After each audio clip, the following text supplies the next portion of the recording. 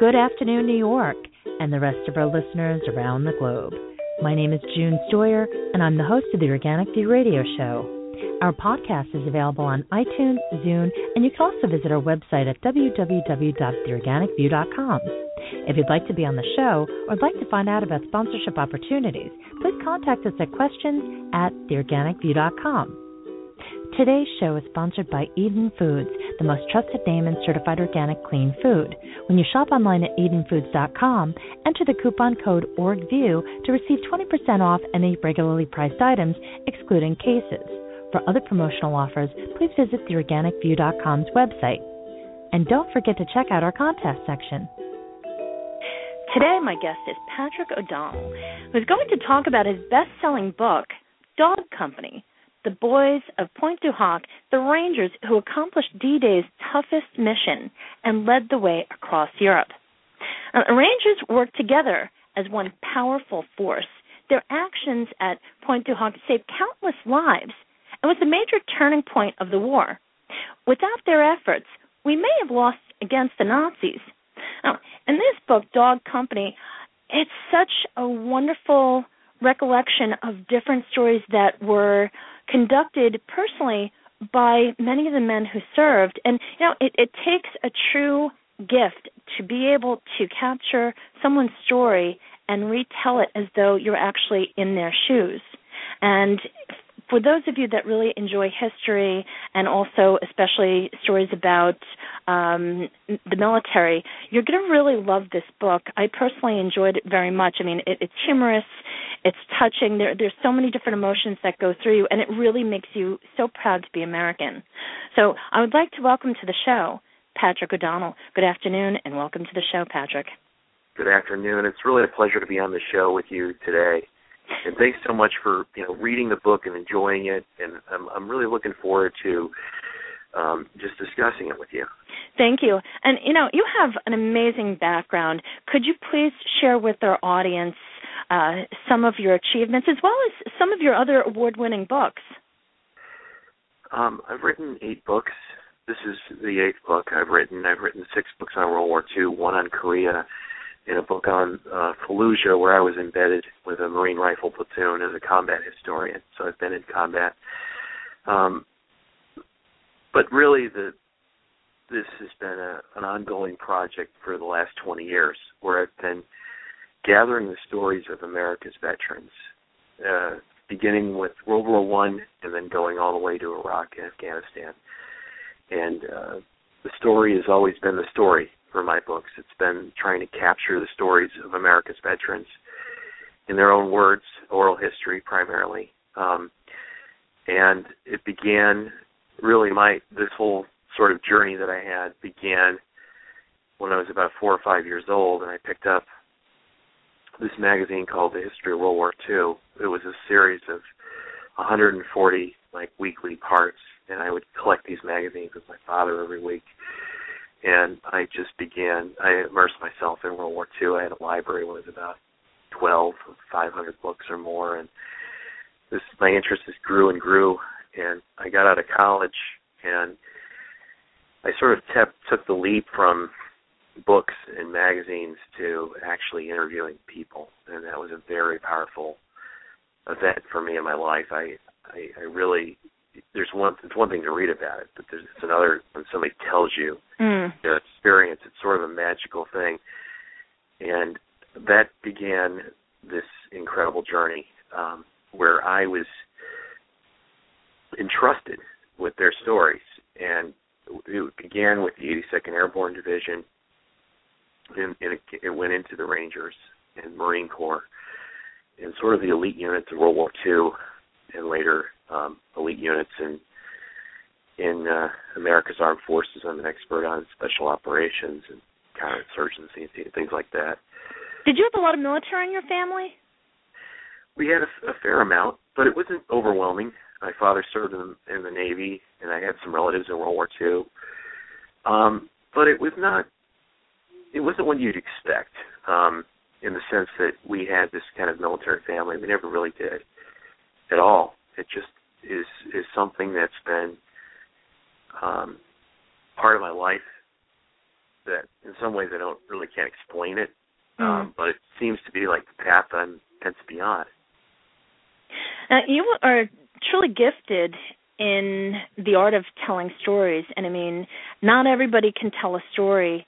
In your opinion, as you were going about conducting your research and talking to these brave gentlemen, what were the things that you looked for in their stories that you felt would be important to your readers, as well as to people who are just, the younger generations who are just learning about the events of World War II? I really wanted to bring out the human side, the human interest stories, the stories that are interesting and compelling, and then the side of World War II that you may not have heard about. And that's the side, the sort of like the hidden war, if you will, the feelings and emotions that many of these men carried or bottled up inside. I wanted to capture that. And, on the surface, you'd think of this book as some sort of book about great warriors, which it certainly is, men that led the greatest special operation mission, arguably, of World War II. But it's also about men that had been there and the war and its after effects and what they went through. And it's very similar to what men in Korea went through or Vietnam. It's an understanding of sort of the ununderstandable for those that had not been there. And I want to sort of unearth that and capture that from a World War II perspective. And the Boys of Pointe, it's iconic. It's kind of like the flag raisers of the Iwo Jima, but for the European theater, this is about the men that scaled these 90-foot cliffs under direct machine gun fire and hand grenade fire and artillery, and they fought through this maze, this labyrinth on top of Pointe du Hoc, and somehow destroyed the guns that could not be destroyed by nearly 1,000 Allied bombers and shore bombardment from battleships and everything else. Really, it's incredible how individuals or an individual can change the course of history or events, and that's another big theme in this book is how one person can change everything, and it's remarkable. And it's very interesting that you were able to bring out so many little personal details about each of the gentlemen that you wrote about, and just to kind of capture what made them so significant and memorable. Can you talk about Leonard Lamel? Because he's somebody that I do believe you've become quite close to. Yeah, he was the mainspring of the book, and a very close friend since 1997. Sadly, he passed away last year. He was one of the great veterans, great heroes of World War II. And he was a lawyer after the war, very successful man. And he kind of took me under his wing when I first started interviewing the Rangers, and he helped me with the other Ranger associations, and the Men of Dog Company were the core of my interviews back in 1997. And I said to myself, I'd always wanted to do a book on Dog Company because they had taken out these big guns on Pointe du Hoc, and Lamel was the one that actually did it himself. The Rangers were equipped with these things called thermite grenades, and they fought their way across the top of Pointe du Hoc, and he found the guns and disabled them with the grenades. It's really quite unbelievable in many ways. And what happened is about 3 years ago, I was up in New Jersey on a trip, and I asked Len if I could swing by at the house and say hello. And so I did. I went over to his house, which was in Toms River, New Jersey. And he took me through back in time. He showed me some of the mementos on his wall, patches and things like that. We watched the Yankees game, and I told him I didn't really know what my next book was going to be. And serendipitously, I think that event, which was unplanned, unscheduled, I really had no idea I'd be sitting with him that afternoon. And he said, maybe Dog Company, and that's what I set out to do. I wanted to write a book about a band of brothers, kind of about his 68-man company, and get into the personalities and details of each of these men, so that you knew them as you went through their story and their war. It's very interesting that when you look back at what the Rangers were about. Now, the Commandos and Rangers were not ordinary troops, and there was a selective process as well as vigorous training. Can you take a moment and explain to our audience why the Rangers were so unique, and also talk about the training? Well, this is in World War II, when special operations was in its infancy, and in many ways it was looked down upon by the regular high command, who thought that special operations units were bleeding off good troops from the regular infantry, armor forces, etc. So the brass didn't really understand special operations or how to utilize them. And at the time the Rangers were forming, they were making up their training as they were going along, and they were patterned after British commandos in many ways. But Lucian Truscott, who was a general at the time, who basically urged Eisenhower to stand up the Rangers, decided that it would not be appropriate to call our Rangers, if you will, commandos, because that was a very uniquely British term. And in 1940, there was a famous movie on Robert Rogers, who was a ranger in the French and Indian War, that did some extraordinary things. And his nickname by the Indians was the White Devil. So the Rangers were coined from Rogers and his legendary exploits. And these men trained, and there's also an interesting element to it too, because the Rangers at the time were in their infancy, and it became kind of sometimes a dumping ground for undesirable men from other units. They would offload their kind of oddballs. So you had sort of a Dirty Dozen feel in some ways to some of the men in Dog Company, but they were all volunteers. And they had to go through a really rigorous training regimen to just make it as a Ranger. I mean, it was speed marches that were 30 miles with only a canteen of water and full equipment. And these men did that. But what was really extraordinary is when they shipped over to England, they climbed cliffs that were 100 to 300 feet high for 6 months. And they did it without safety harnesses. It was just their bare hands and ropes. Yeah, and even the leg movements were unique. Just to climb those walls. I mean, just reading about the intricate details of what their training consisted of, they were like human machines. I mean, today we have so many different things that have been developed, tools and technology and so on and so forth, but these were human beings that, they weren't superhumans. They just, for the most part, actually, some of the men that you wrote about were rejected at first. I got a kick out of what you wrote about William Elrod Petty, and he said, "Hell, I don't want to eat him. I want to fight him," because he had fake teeth, his front teeth.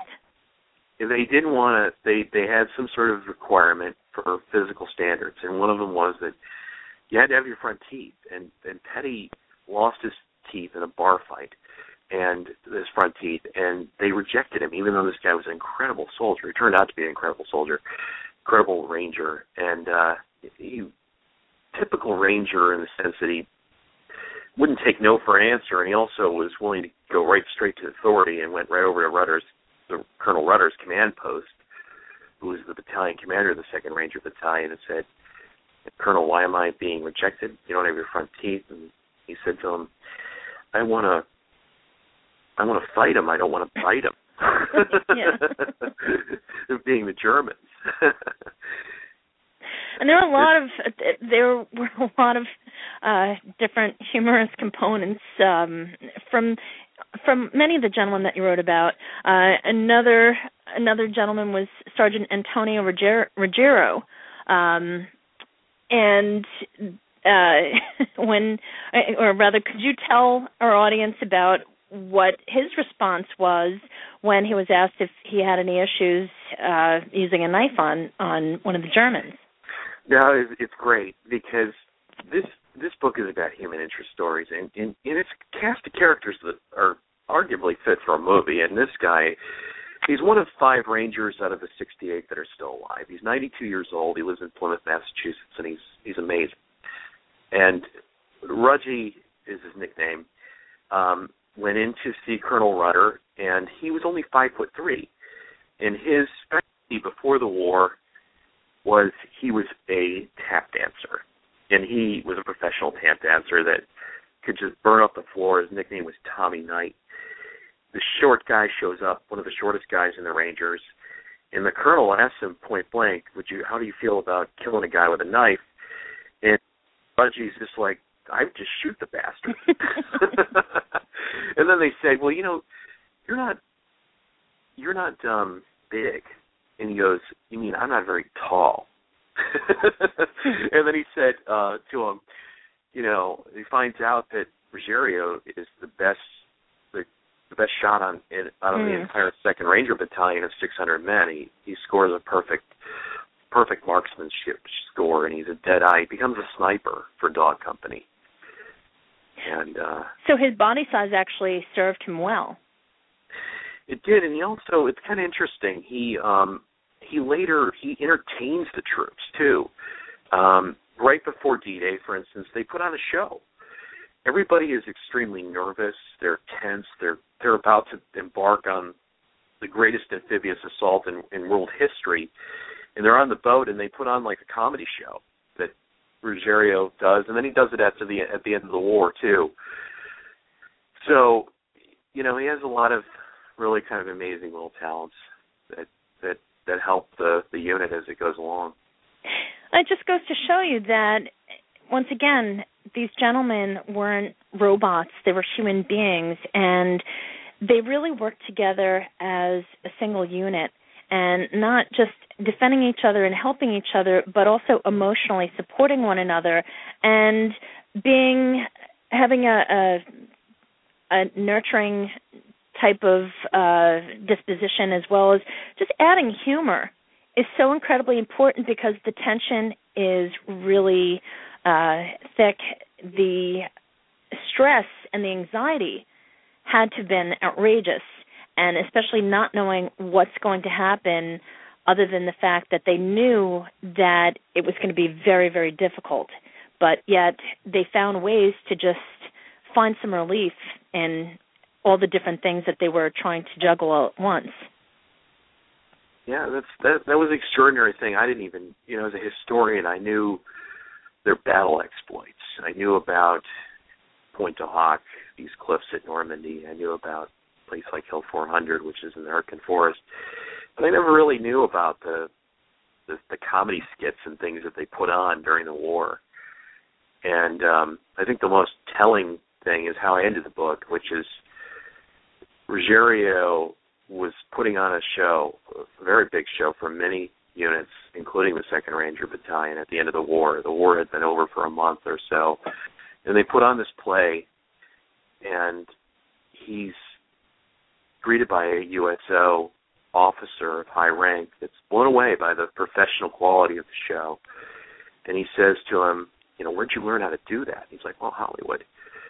And they're like, well, would you join us? I mean, we'll bump you up in rank, give you more money.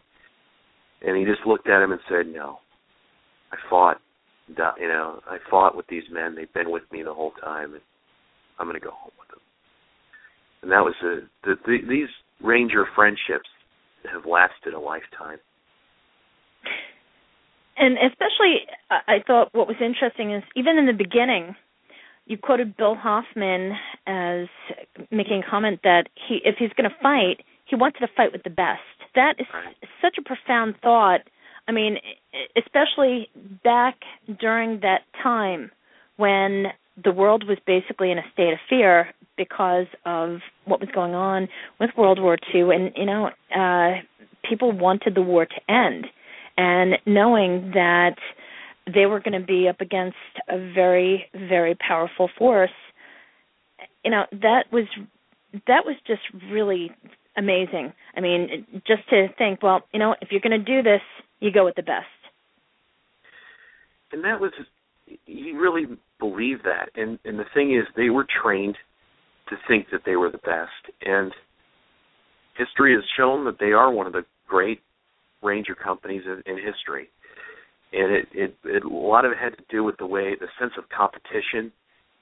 They were super competitive about everything, all the way from the officers to the enlisted men on every little thing that they did. They were all about winning. And it was a winning spirit. They were trying to win at all costs in most cases. And that translated off into their life later on, too, and how many of these men were very successful. What I found interesting about Hoffman was that here is a real human being that really goes through war, and he has PTSD or shell shock.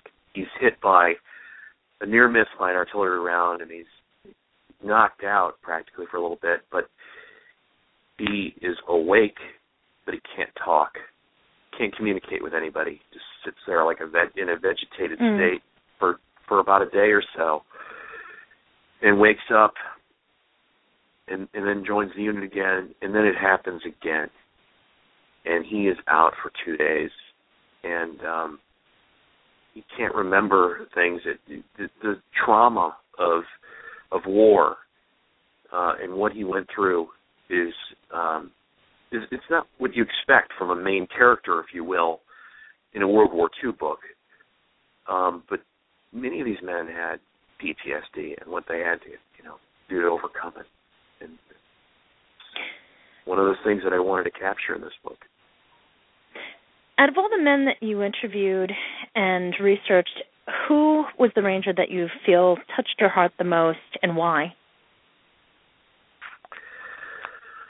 That's really a difficult question for me because I felt so close to many of these men, Len especially, and then Tom Ruggiero. I just love the man. He's so full of life. This book is. He's just, it's just great to see this 92-year-old guy driving around Plymouth, Massachusetts, and people see him on the street, and they're like, wow, you're a rock star. And he is. And I very much respect him. The one I probably thought captured war better than anyone, though, is Bill Elrod Petty. And this is a man that is the way he's written some of the unpublished memoirs and interviews that I did with him.